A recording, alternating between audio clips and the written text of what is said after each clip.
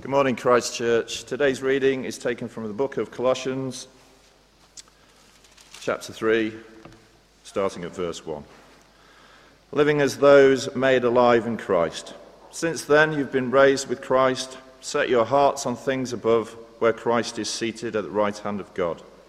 Set your mind on things above, not on earthly things. For you died, and your life is now hidden with Christ in God. When Christ, who is your life, appears, then also will appear with him in glory. Put to death, therefore, whatever belongs to your earthly nature: sexual immorality, impurity, lust, evil desires, and greed, which is idolatry. Because of these, the wrath of God is coming. You used to walk in these ways in the life you once lived. But now you must also rid yourself of all such things as these: anger, rage, malice, slander, and filthy language from your lips. Do not lie to each other, since you have taken off your old self with its practices, and have put on the new self, which is being renewed in knowledge, in the image of its Creator. Here there is no Gentile or Jew, circumcised or uncircumcised, barbarian, Scythian, slave, or free, but Christ is all and is in all. Therefore, as God's chosen people, holy and dearly loved, clothe yourself with compassion, kindness, humility, gentleness, and patience. Bear with each other and forgive one another if any of you has a grievance against someone. Forgive as the Lord forgave you, and over all these virtues put on love, which binds them all together in perfect unity. Let the peace of Christ rule in your hearts, since, as members of one body, you are called to peace. And be thankful. Let the message of Christ dwell among you richly, as you teach and admonish one another with all wisdom through psalms, hymns, and songs from the Spirit, singing to God with gratitude in your hearts. And whatever you do, whether in word or deed, do it all in the name of Lord Jesus, giving thanks to God the Father through him. Wives, submit yourselves to your husbands, as is fitting in the Lord. Husbands, love your wives, and do not be harsh with them. Children, obey your parents in everything, for this pleases the Lord. Fathers, do not embitter your children, or they will become discouraged. Slaves, obey your earthly masters in everything, and do it, not only when their eye is on you, and to curry their favour, but with sincerity of heart and reverence for the Lord. Whatever you do, work at it with all your heart, as working for the Lord, not for human masters, since you know that you will receive an inheritance from the Lord as a reward. It is the Lord Christ you are serving. Those who do wrong will be repaid with wrongs, and there is no favoritism. Masters, provide your slaves with what is right and fair, because you know that you also have a master in heaven. This is the word of the Lord. Let's just pray for a moment. Father, thank you for your written word, which speaks to us day after day. But thank you for your living word, Jesus Christ, who is alive with us today. We pray that through the written word, you'll speak to us of your living word, Jesus Christ, that we may know him and love him and follow him. Thank you, Father. Amen. 55 minutes, we'll see.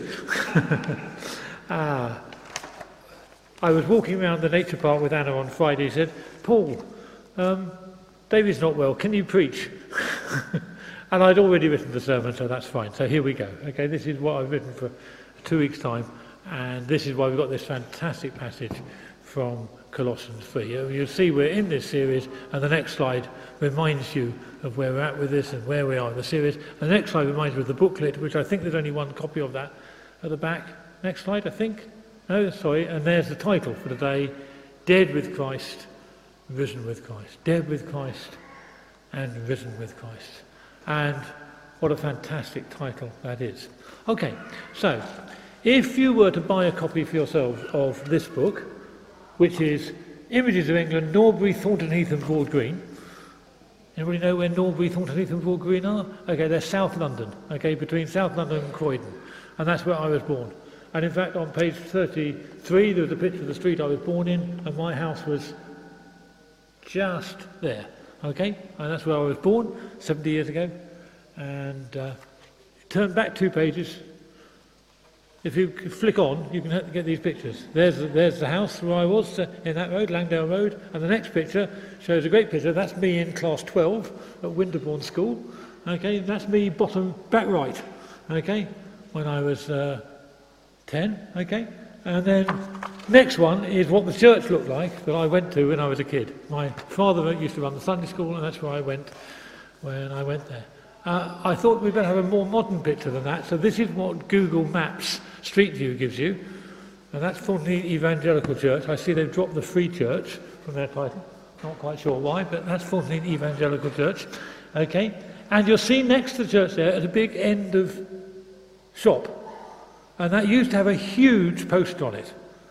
And as I was a kid, aged 0 to 10, this was 20 foot wide and 10 foot high, 6.5 metres by 3 metres, okay? And on it had, for everyone to see as they went past, the following message. The wages of sin is death. Which is important, yeah? But I do wish they'd put the second half of that verse on instead, which is this. The gift of God is eternal life through Jesus Christ our Lord. But they wanted to say the wages of sin is death. Now death is actually rather important to us, and I'll explain why in a moment. Actually, you notice the title, Dead and Alive. And we're all dead and we're all alive. And I want to talk about both of those things with us this morning. Why is it important to be dead, and how is it important to be alive? Okay? So that's the background to this. And the background to being dead and alive is about our baptism. I don't know how many of you can remember being baptised, but I was baptised when I was 17, so I can remember. I had to give testimony in front of 600 people. 600 people. I had to say why I was there and why I was being baptised. And then I was baptised. And I was truly buried with Christ and raised with Christ. And that's the symbolism, of course, of baptism. Being buried with him and raised with him. And it's true of each of us who are in Jesus Christ. We're dead with him and alive with him. And that's what Paul's talking about in this passage. Being dead with Christ and being alive with Christ. And your baptism is about that. So if you can't remember your baptism, think about it and think about what it means to be dead with Christ and alive with Christ. So what are we meant to be dead to? And that's listed in this passage of Colossians 3 that Toby's just read to us. So there's the list from this passage. It's not a bad list, is it? Okay? Sexual immorality, impurity, lust, evil desires and greed, anger, rage, malice, slander, filthy language and lying. How are you doing on those things? I don't mean are you doing well, I mean are you doing badly on them? Seriously, I want to talk about those things. Okay? Because probably if you're a bloke, you struggle with some of those. Because they're all around us, aren't they? They're there in every moment of every day. There's advertising here, there and everywhere. There's immorality, impurity, lust, evil desires, greed, anger, rage, malice, slander, filthy language, lying, around us all day, every day, aren't they? And we have to learn how to live with them, or rather, how to die with them. And Paul is saying here, die with Christ to these things. And elsewhere in his letters he says, this is how you do it. He doesn't do it particularly in this letter, but he just says, die with him. Well, that's important. And the thing that I've taken to be my catchphrase for this, I put on the next slide. It's this. Take every thought captive and make it obedient to Jesus Christ. And that's been for me for the last 50, 60 years. I'm 70, by the way. Okay, so that tells you. Roughly 60 years. That's been the key that God has tried to use to help me to be dead to these things. How?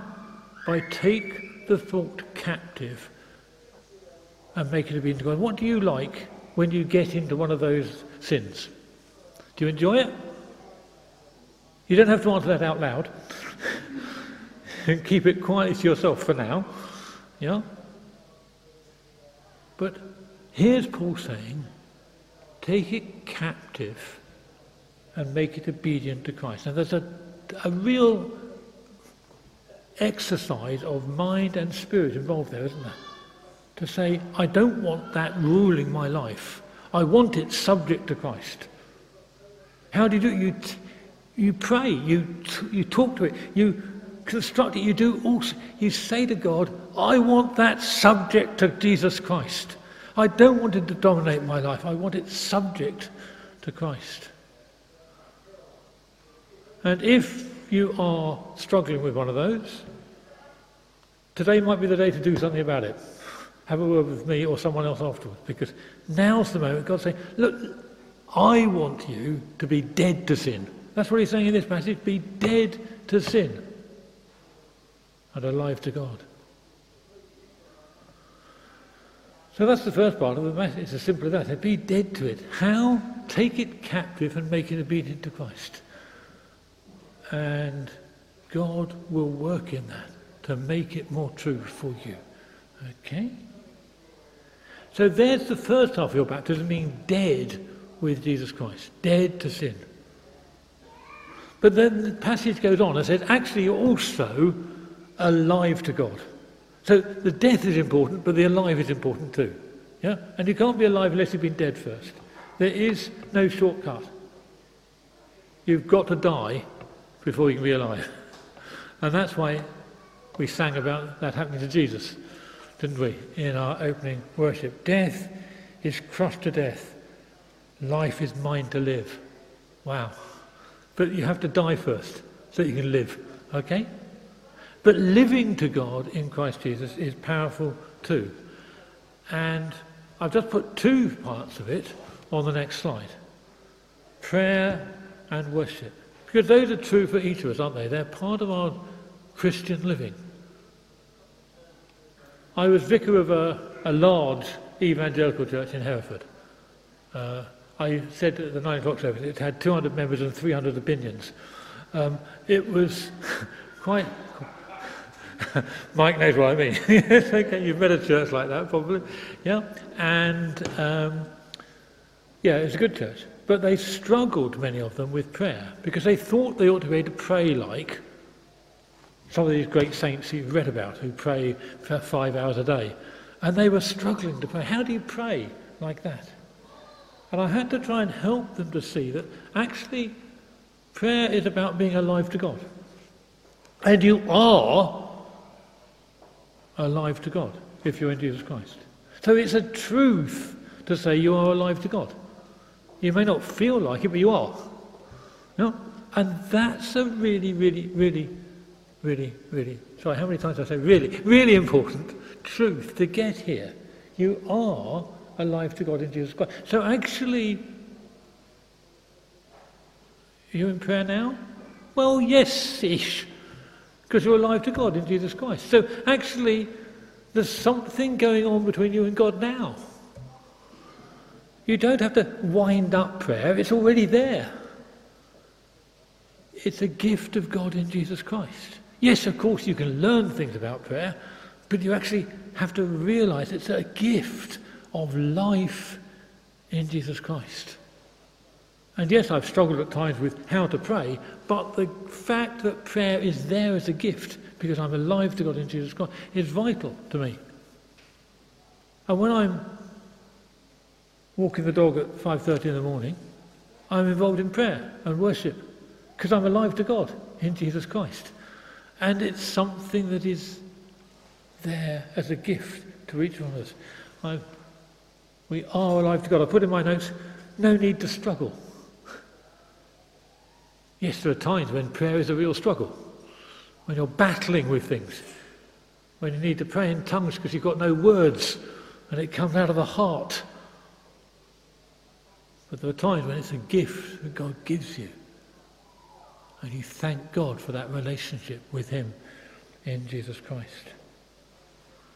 So prayer is one of the things that God gives us to where we're alive to him, and worship I've written as the other one there, and I've put it's more true with others. You can worship on your own, of course you can. And I do that walking around the nature park too. But there's something more dynamic that happens when we're with other people, because we're part of the body of Christ. And we are the body of Christ. I don't mind whether you're a nose, an ear, an eye, a tooth, a liver, a bit of skin, but you're part of the body of Christ. And each of us is part of that body. And we are more the body when we're together than when we're apart. And I think there's something vitally true about that. Ed, last week when he was speaking, talked about how he's encouraged when he comes into Christchurch and meets other members of Christchurch. There's something that happens because we're together in Jesus Christ. Did you feel that this morning when you came in? I hope you did. Did people smile when they saw you? I hope they did. Because they're glad you're here, because actually you make the body of Christ stronger by being here. And that's true of each one of you who is in Jesus Christ. You make the body stronger by being here. So actually whether you feel like coming on Sunday isn't just whether you feel like coming on Sunday, it's actually whether you want to make the body stronger. Yeah? Because it's stronger if you're here. Do you believe that? Somebody's thinking about it. I think it's true. I think it's true. Okay, if you're feeling grumpy, you may make us feel worse at the time. But actually, we're stronger because you're part of the body of Christ. And if you're feeling grumpy, you're still part of the body of Christ. Okay? So there's two ways in which we can be alive to God in Jesus Christ. We're dead to sin and alive to God. And those are both gifts to us in Jesus Christ. What a fantastic gift both of those are. And then, of course, the passage goes on. He talks about an amazing thing in the next verse, or two, verse 11. He says, hopefully next slide,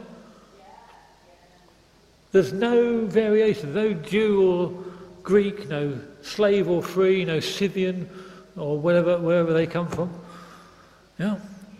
You're all one in Jesus Christ. We're all one in Christ. So, okay, I happen to be wearing a dog collar at the moment. I clipped it on just before the 9 o'clock service, and I'll take it off fairly soon. It doesn't mean anything in heaven. I'm just a son of God. And each one here is either a son or daughter of God in Jesus Christ. And we're all equal in Jesus Christ. We're all equal in Jesus Christ. Isn't that amazing? Our daughter went to Newcastle University and went to a local church. And I asked how she got on, and she said, they think men are better than women. And I'm a woman. So she didn't go there again. Because something said women were not as good as men. You think, wow, where did that come from? It didn't come out of Scripture, did it? And here's God saying in this passage through St. Paul, we're all one in Jesus Christ. Here there is no Gentile, Jew, circumcised, uncircumcised, barbarian, Scythian, slave or free, but Christ is all and is in all. All of us are one in Jesus Christ. I think that's really, really, really, another really, really, really, really important point there, isn't it? We're all one in Jesus Christ. And there are no second-class citizens in this church. We're all one. Isn't that an amazing truth? It's fantastic truth. We're all one in Jesus Christ. And then Paul switches to talking about instructions for Christian households later on in this chapter. And he talks about wives and husbands and children and parents and masters and slaves. So I did this at 9 o'clock. If any of you got any slaves at home, it's time to give up doing that, okay? There probably are people in Chester who are working as slaves. Okay? I'm not joking. It's probably true in Chester. So there's actually a serious social issue, but hopefully you don't do it in your household. And you treat each other the way Paul's just been telling us to, as one in Christ. And you're equal in Christ. So it says, wives, obey your husbands, husbands, love your wives, children, obey your parents. So when I was preaching in Hanwood, I stood up in the pulpit and said, children, obey your parents in the Lord, for this is right. And Kate, our 12-year-old daughter, stood up and said, but it also says, parents, don't provoke your children, and she stormed out of church. I had actually set that up, but I didn't know it was going to happen, which is a relief, really. But it's rules here for Christian living. How do we do it? Well, of course, each one of us has to work it out in our own household, but it's really important that we learn how to do it. When I'm preparing couples for marriage, one of the issues we talk about is what does it mean to love, cherish, worship, honour one another within a marriage? And when I was in Hanwood, I had a couple who he would not let his wife not say she was going to obey him. And I thought, what's going on here? What's going on here? Well, she's got to say it because it says it in the Bible. So do you want to live by the Bible? What does the next verse in Ephesians say? Would you like to tell me? Husbands, love your wives as Christ loved the church and was prepared to die for her. So I said to him, are you prepared to do that? And he squirmed somewhat. And in the end he withdrew his request that she said say obey, because he thought that was a bit tough for him. Actually, of course, if you love, you'd be prepared to die, wouldn't you? You know that anyway. Yeah? But actually it's a really important part of being married, isn't it? How do you love one another? Are you prepared to die? If you're prepared to die, then that's really what love means, isn't it? That's what Paul says. That's what it means here. So there's this section about what it's like in the home. I could go on, the masses in this chapter, isn't there? But what I noticed looking through this whole chapter is that in this one chapter, Jesus Christ is mentioned 8 times. That's quite something, isn't it? We've given the whole look at Colossians, Christ over all, our title.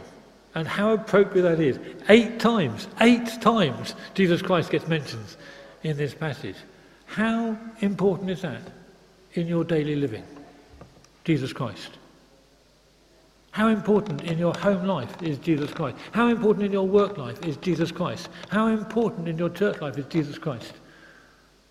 I know we can talk about all sorts of things after church, and we will talk about all sorts of things, but actually talking about Jesus Christ over all, in all, through all, for all, and all our lives are going to be caught up in him, not just here but in eternity too.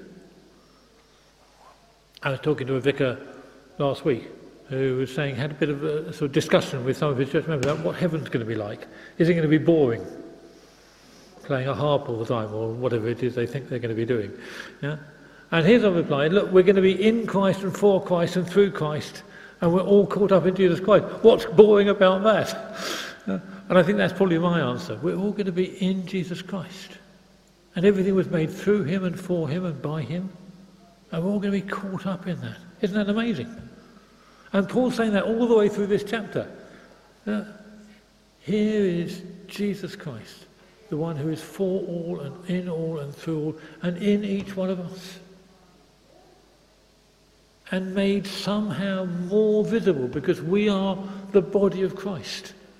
And we are dead to sin and alive to God in Jesus Christ. Isn't that wonderful? Isn't that amazing? Isn't it fantastic to think those things are both true?